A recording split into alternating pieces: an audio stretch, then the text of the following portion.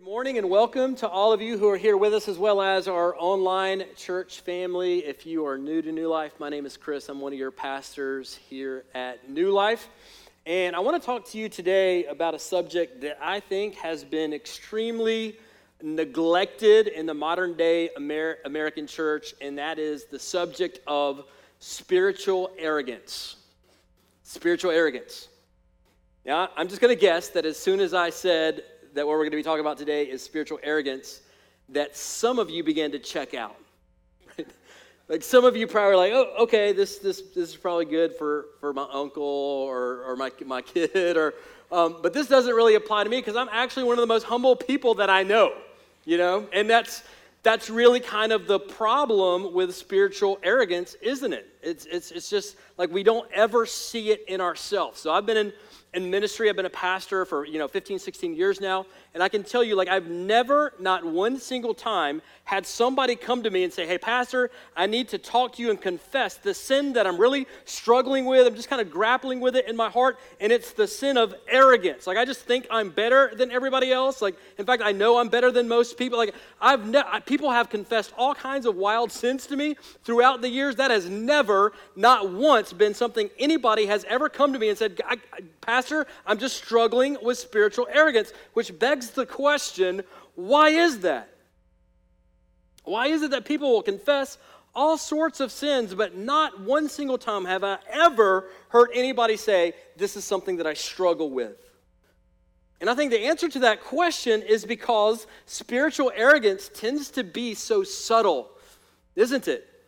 It's just this kind of this subtle, insidious sin that, if we're honest, it just kind of seeps into the cracks of our lives without us even knowing it, and it infects our hearts, and we are oblivious to it like 99.9% of the time. And then it begins to eat away at our joy and our happiness. It can create disunity in our relationships at home. It can create friction within the body of Christ, the local church. In fact, I would wager to bet that many of your problems right now at home, at your school, on your college campus, at your workplace, could absolutely be traced back to the subtle sin of spiritual arrogance, either in your life or in the life of someone that you know. So, if you were one of those people that was tempted to check out when you heard that today was going to be about spiritual arrogance, let me just reel you back in. Let me invite you back in for the next half hour or so, because I think there's probably not a person in this room or tuned in on live stream right now that does not deal with this to one degree or another in their lives. And if you're new here, this is your first time, we're in our summer series through the book of James called Faith in Motion. And James, little half-brother of Jesus, what he's trying to get us to understand in this little book is that following Jesus, faith in Jesus Christ, is active. Like this is something that's supposed to be alive in our lives. It's something that should be breathing in our lives.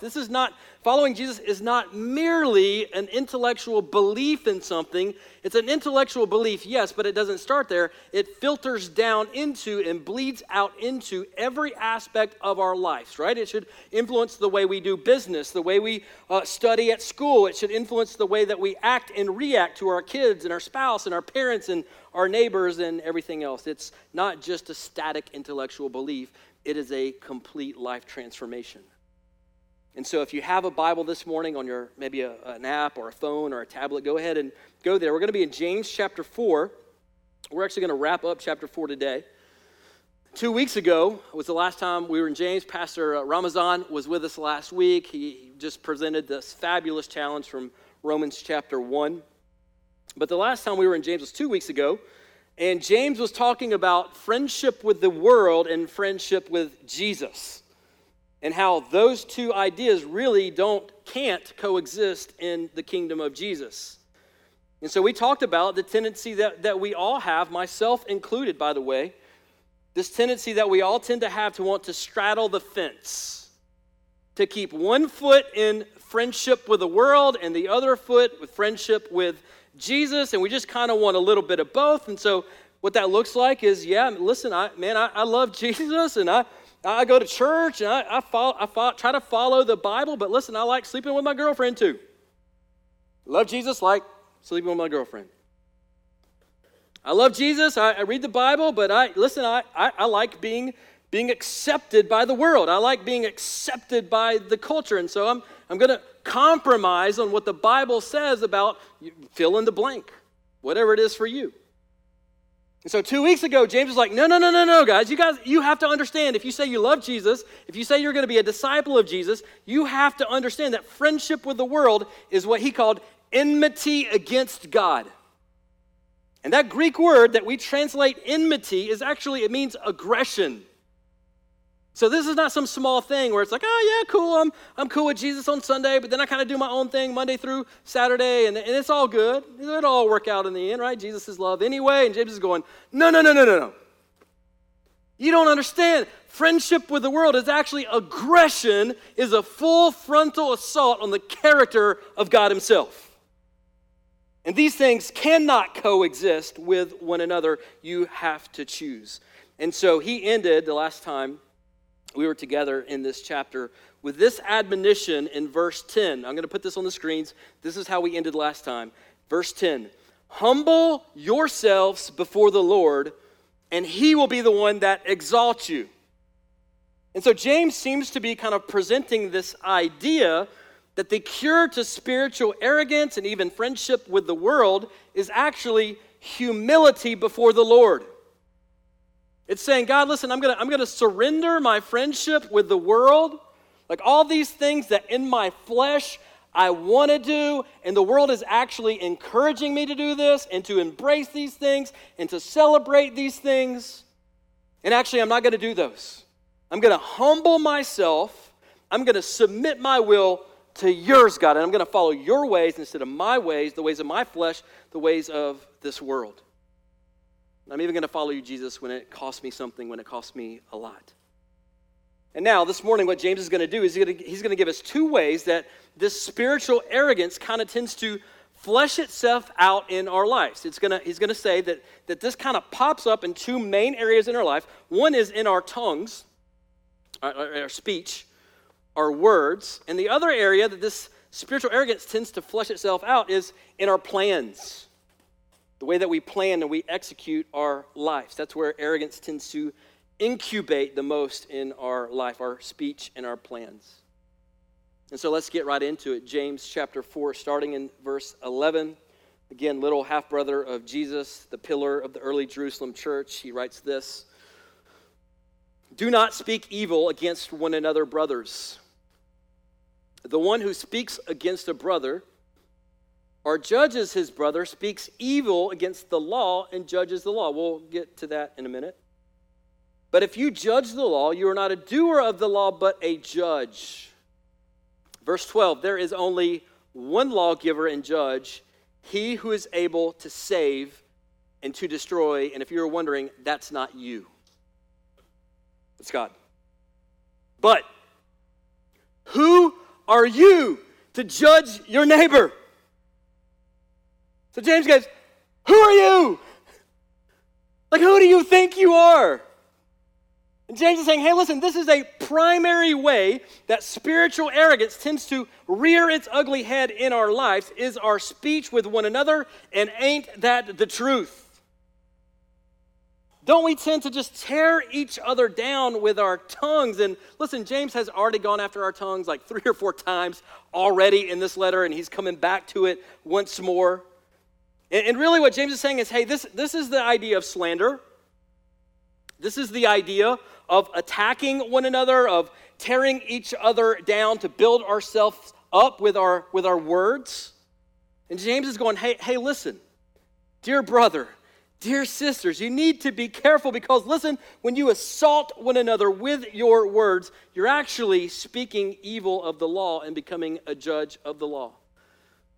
Now, if you're new to church, you're probably like, what the heck is, what does that mean? What relevance does that have to my life as an American in 2021? Let me take you back to a scene in Matthew's Gospel, chapter 22. Some of you maybe are familiar with this story, but the Pharisees, these religious punks, these legalistic jerks, they come to Jesus and they're trying to trap Jesus.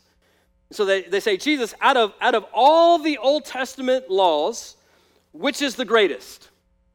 So out of all 613 laws found in the Old Testament, tell us which one is great. And what they're doing is they're hoping that he's going to say one thing, and then they can say, we got you, right? You said that. It's actually this over here. You're a heretic. Let's stone him, guys. Let's kill him. They're trying to trap him. Do you remember Jesus' response to that question? It was brilliant, wasn't it? It left them dumbfounded, speechless. They had no response. His answer was, love the Lord your God with all your heart, with all your soul, and with all your mind. And the second is like it, love your neighbor as yourself. The entire law is summed up in these two things. That is the royal law. That's what James calls it. He calls that the royal law in chapter 2. You may remember that a few weeks ago. And so when James says, hey, listen, when you guys start to slander each other and gossip about each other and you start tearing each other down behind each other's back, you need to understand that you are making yourself a judge of the law. He's saying, hey, listen, not only are you hurting each other with your words, you're actually, listen to this, you're actually elevating yourself above God, the capital J judge. Right? Because the law that Jesus gave us is love your neighbor as yourself, and you can't tear your neighbor down while loving them well. And so in essence, when we do that, we're saying, hey, Jesus, thanks for the command. Appreciate it, bro. Thanks, JC, for giving me that law. But actually, my law is better than your law. My judgment is better than your judgment. I know you say I should love my neighbor, but you don't understand, Jesus. They don't deserve love right now. They deserve a little bit of justice. And I'm going to met out that justice on your behalf. I'm going to give them a piece of my mind, Lord. I'm going to set them straight. So thanks for your advice, JC, but I got this one. You let me run with this one. And James is saying, hey, listen, guys, brothers and sisters, when we try to play God, we become judges of the law, lowercase j, and we hurt other people, and we're trying to sit on God's throne. And James is saying, listen, friend, that is not your seat. Get off the throne. Your arrogance has corrupted your tongue, your speech. Now you may remember a few weeks ago in chapter 3, James says, how is it that with the same mouth we bless God? We come into this room on Sunday morning and we sing praises to him. And out of that same mouth we will curse a brother or curse a sister that is made in the very image and likeness of that God that we just worshiped. And James is saying, hey, listen, that is the height of spiritual arrogance. Now just one quick caveat to all of this. There are some who would point to verses like this, and they would say things like, only God can judge me. See? This is evidence. You don't challenge any sin in my life, and don't tell me that anything I'm doing is wrong, because you just heard that verse. Don't judge your neighbor, right? Only God can judge me, not realizing that may be one of the most terrifying statements ever uttered. Only God can judge me. That shouldn't bring you solace, friend, if you're living in sin. That there is a perfect, holy God. And one day you will stand before him and you will give an account of your life. And if you are living in such sin that nobody that loves you around you can come to you and challenge you without you saying, only God can judge me, you can't judge me. Listen, God will judge you, and it's not going to end well for you, friend. Like that shouldn't be a warm blanket for you. That should be terrifying for you. Only God can judge me. And understand this. Here's what James is not saying. James is not saying that we should not lovingly call out sin in each other's lives. In fact, in Matthew chapter 18, Jesus himself lays out a whole process for how the steps where how we should challenge sin in each other's lives in the body of Christ. James is simply saying, man, we don't elevate ourselves by tearing other people down. We humble ourselves. God is the one who exalts us. And so we love neighbor as self. And sometimes loving neighbor as self, by the way, is lovingly challenging and confronting somebody in sin in their life. I thank God that I've had brothers in my life through the years who have come to me in love with a tear in their eyes, not in judgment, not throwing stones at me, but have challenged me with sin that they've seen in my life. I've been grateful for those brothers. James is not saying we should never confront each other with sin. No, we humble ourselves. We love each other as we love ourselves. We encourage each other. We lift each other up as brothers and sisters in the body, and that's the first way that spiritual arrogance tends to manifest itself in our lives are words and our tongues. And so here's the first imperative, here's the first command James gives us.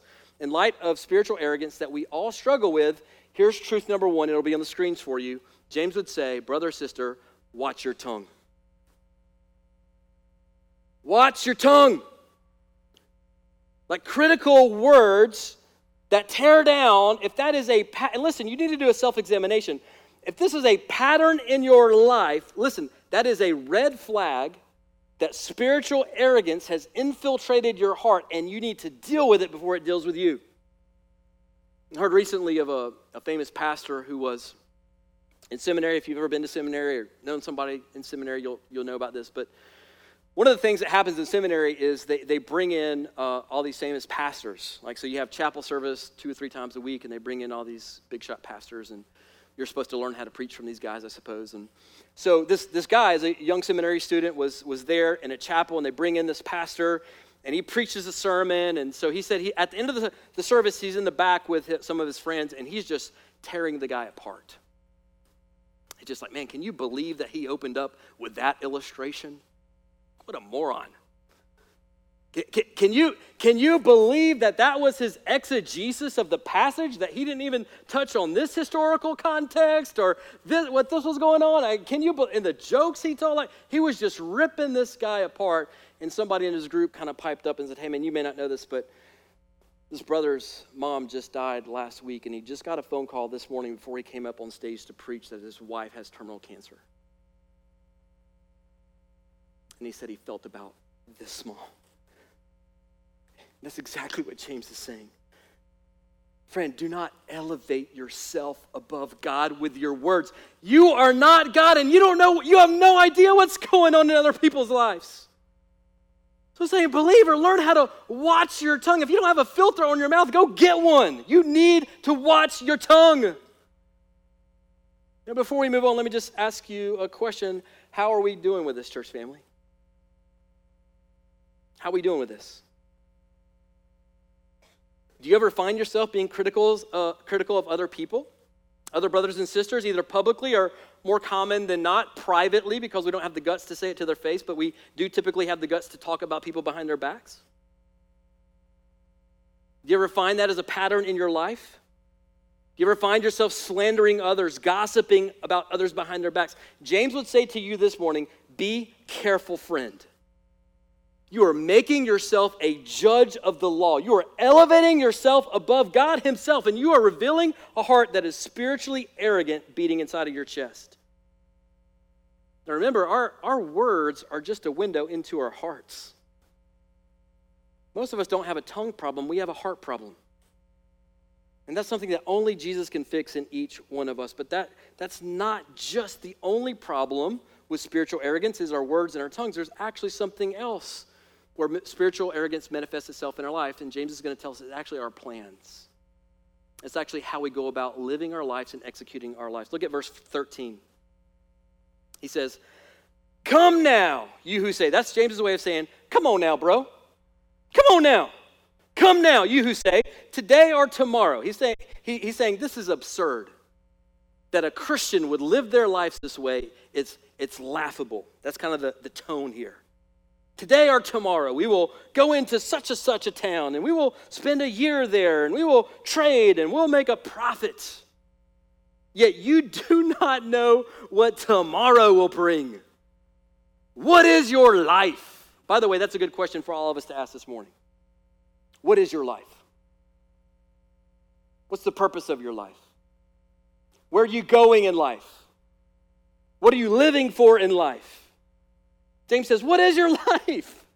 For you are a mist that appears for a little time and then vanishes. Now, I don't know if you know this or not, but in the first century, business travel was very common.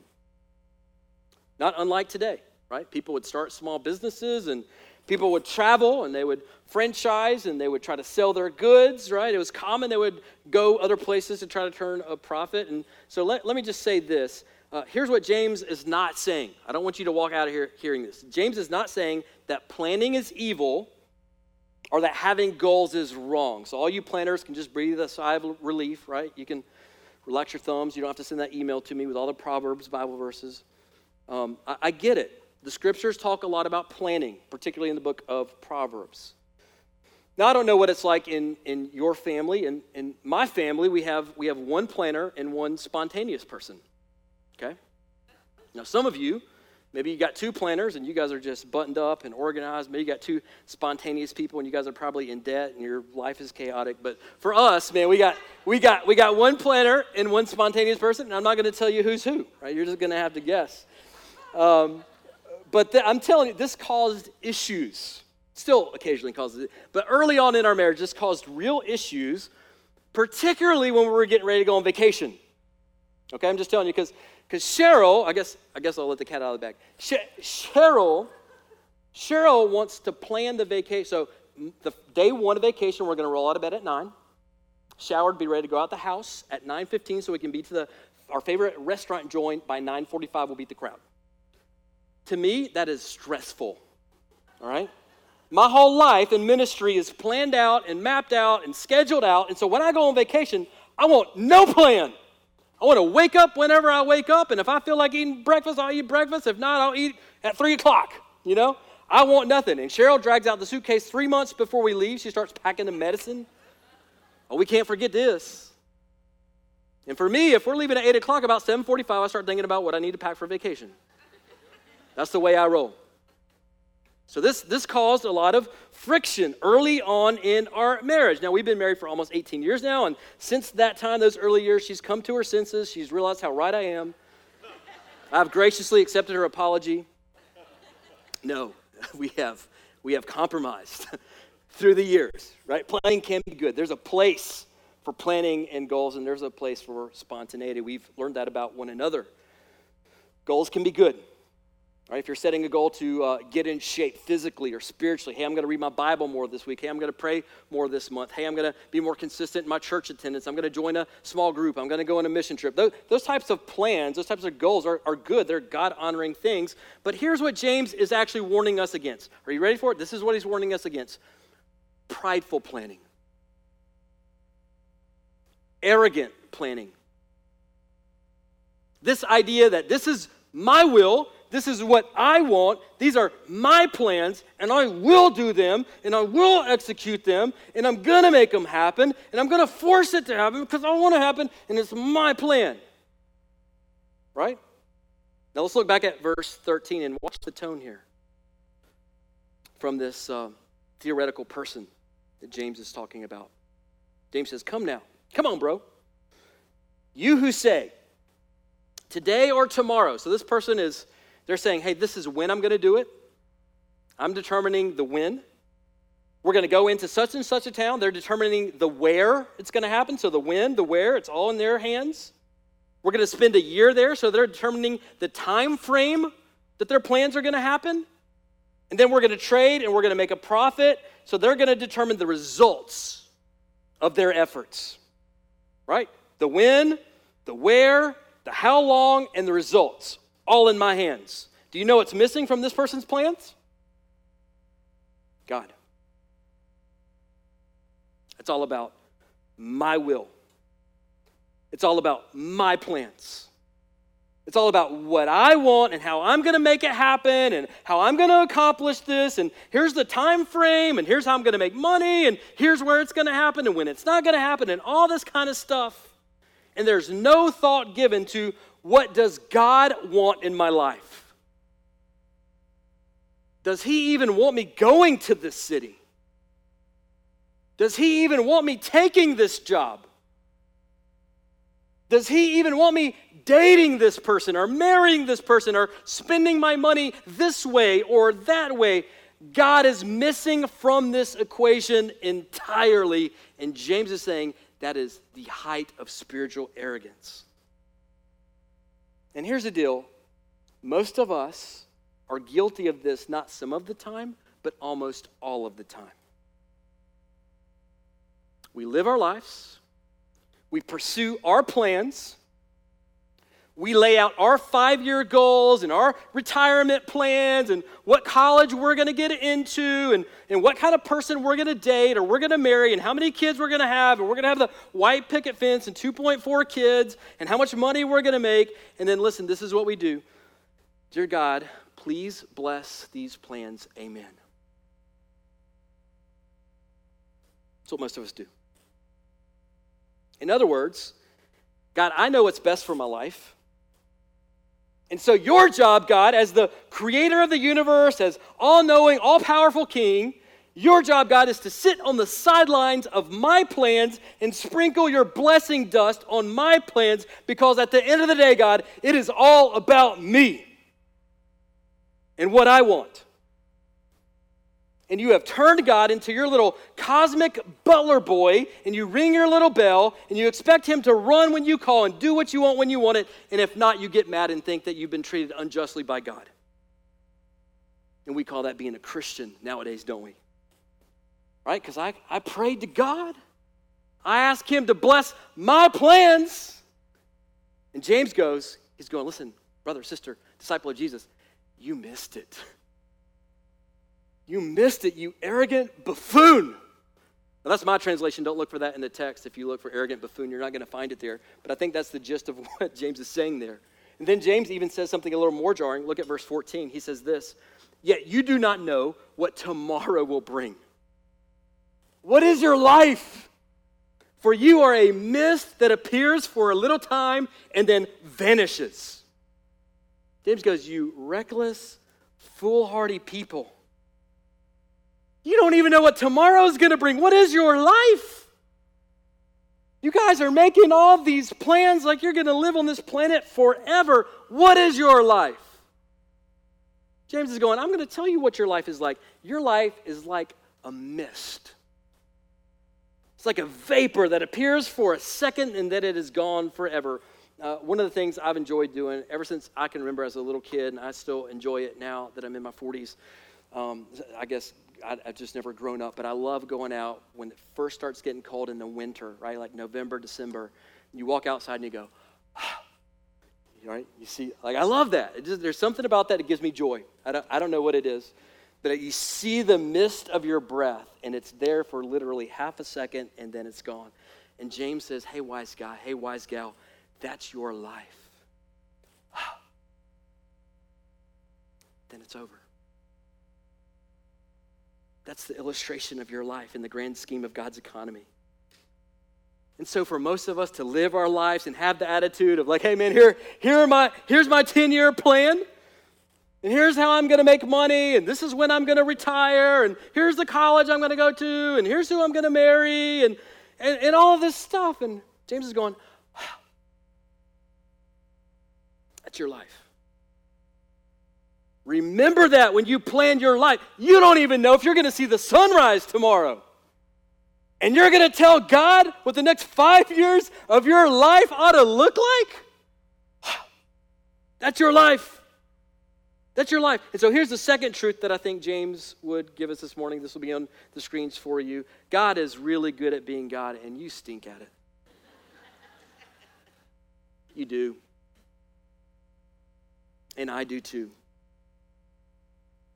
And that truth right there alone should have a massive, humbling effect on all of us. Your life is a vapor. God is eternal. Your knowledge, listen, I don't care how smart you are, how intelligent you are, I don't care if you got 14 degrees hanging on your wall. Your knowledge on anything in this world is laughably limited. And God is all-knowing. You have no power to control almost anything in your life, and yet God is all-powerful. James is saying, hey, listen, some of y'all need to stop playing God in your own life because you're terrible at it. So just cut it out. And here's another thing I think related to it.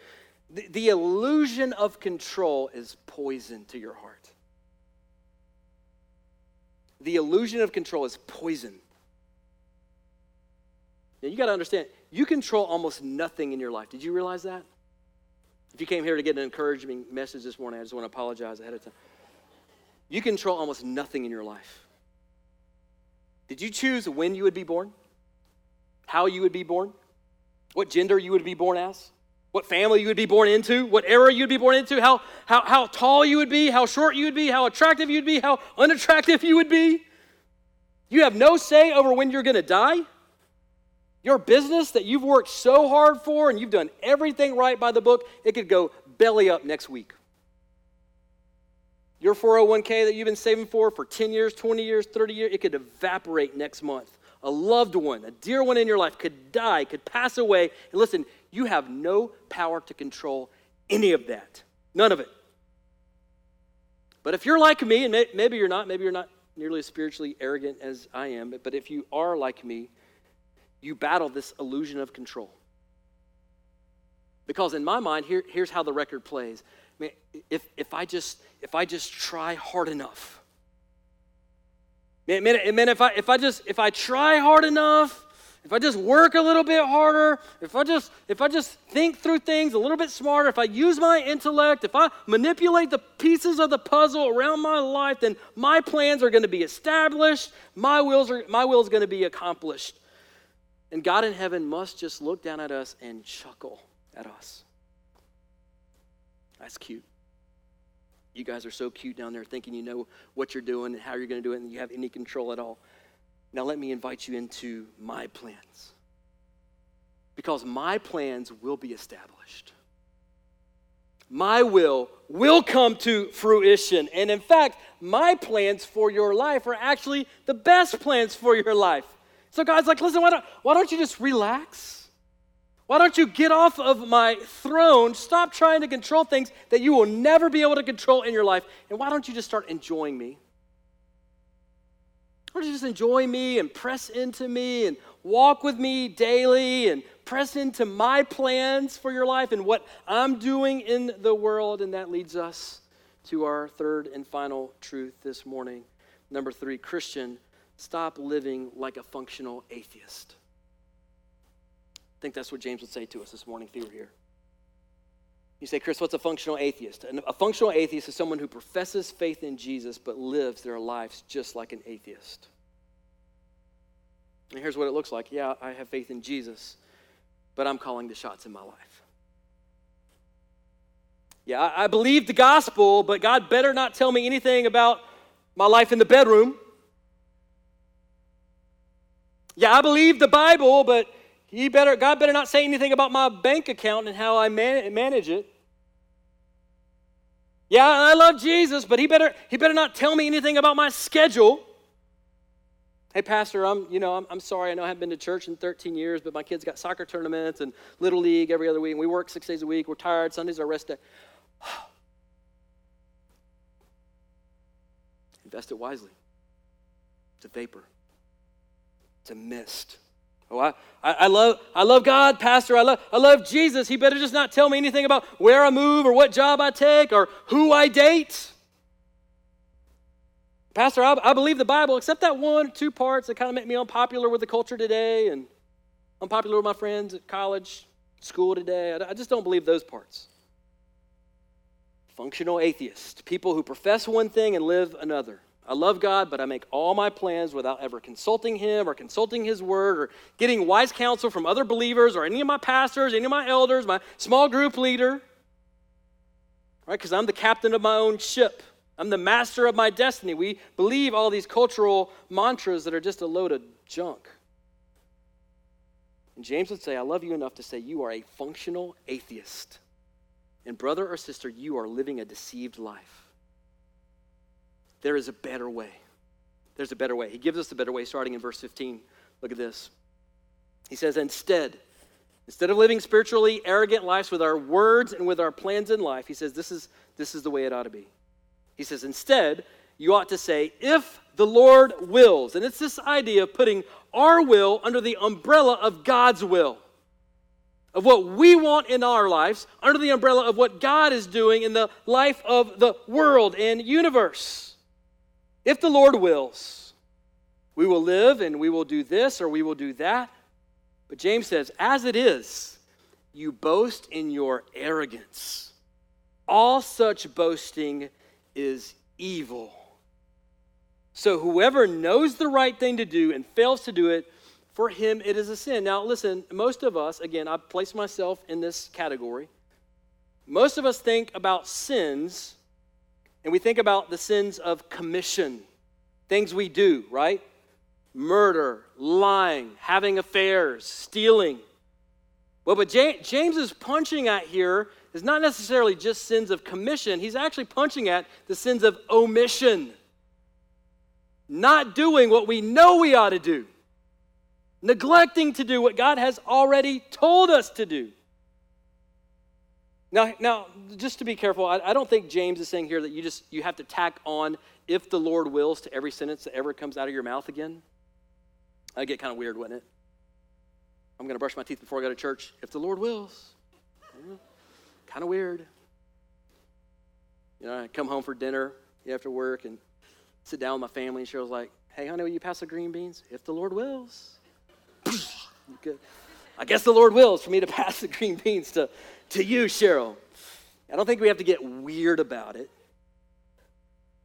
If the Lord wills. But I think what James is saying is, listen, we need to be careful that we don't get so busy planning our tomorrow that we neglect to do what Jesus has told us to do today. And so many of us are so worried about tomorrow and next month and our 5-year plan and our 10-year plan that we have forgotten to do what Jesus has called us to do today. You say, well, what has he called me to do today? It's really, really simple. We just talked about it. Matthew 22, Jesus says, love God with all you got. Love your neighbor as yourself. Matthew 28, he says, make disciples along the way. And then I would just add, die happy with a smile on your face. That's it. Why do we try to complicate things and muddy the water? Love God, love each other, make disciples, die happy, and be with Jesus forever. All right, that's a plan I can get on board with. The rest of our life and the scope of eternity really doesn't matter. I've heard a wise pastor once say, hey, Chris, listen, man, if what you're stressing about today won't matter in 10,000 years, you probably shouldn't be stressed about it today. If what you're worried about today won't matter in 10,000 years, you're really wasting your time and your energy and your emotional energy. You shouldn't be stressed about it. And James is just simply saying to us, listen, we ought to be living our lives with this attitude of, God, whatever you want is what I want in my life. And every day when we wake up, it should just be like, God, what do you want me to do today? Like, who needs love today? Who needs compassion today? Who needs to hear the gospel today? God, help me walk with you and help me walk in your ways today and for the rest of my days. Listen, and it doesn't matter if I'm rich or I'm poor in this life. It doesn't matter if I'm mostly sick or mostly healthy in this life. It doesn't matter if anybody ever knows my name in this life. Jesus, if I got you, I got it all. So church, let's lean into this truth that James is giving us. Let's begin to live out this upside down kingdom of Jesus ethic. Let's learn how to submit our lives and our tongues and our plans to King Jesus and humble ourselves before his mighty hand so that he could exalt us. Church, let's pray and then we're going to stand and worship. Heavenly Father, we come to you. And I think my personal confession as I've labored over these verses this week, and I think our corporate confession would have to be, God, please forgive us for our spiritual arrogance, for the ways in which we use our tongues and we plan our lives absent of any view of what you want for our lives and how you might be directing us and leading us. God, would you forgive us for the spiritual arrogance that just saturates most of our lives and most days? Would you forgive us for the times that we have lived like practical atheists? We say we love you, but yet our life denies you. We're not coming to you for any kind of wisdom or direction. We're just following our own pathway, and we're asking you to bless it as if it's all about us and you exist to support our plans. God, forgive us for that level of arrogance. Would you help us, starting now, to humble ourselves underneath the king and the judge of this world, the capital J, judge. Would we begin to walk with you and filter our words and our actions and the way that we plan our time and our weekends and our resources and our talents and our spiritual gifts. And would we turn all of those things over to you, King Jesus, and say, God, you do what you want in my life. It's not about my plan anymore. It's not about my 5-year goals anymore. It's about what you want, what you're doing in the city and in my neighborhood and around the world. And I just want to be a part of that, King Jesus. Allow me to submit my will and my plans to your will and your plans. And Jesus, would you help us to do that starting today? We love you. We pray all these things in the strong and the beautiful name of your Son and our Savior, Jesus. Amen. Church, let's stand and let's worship our King.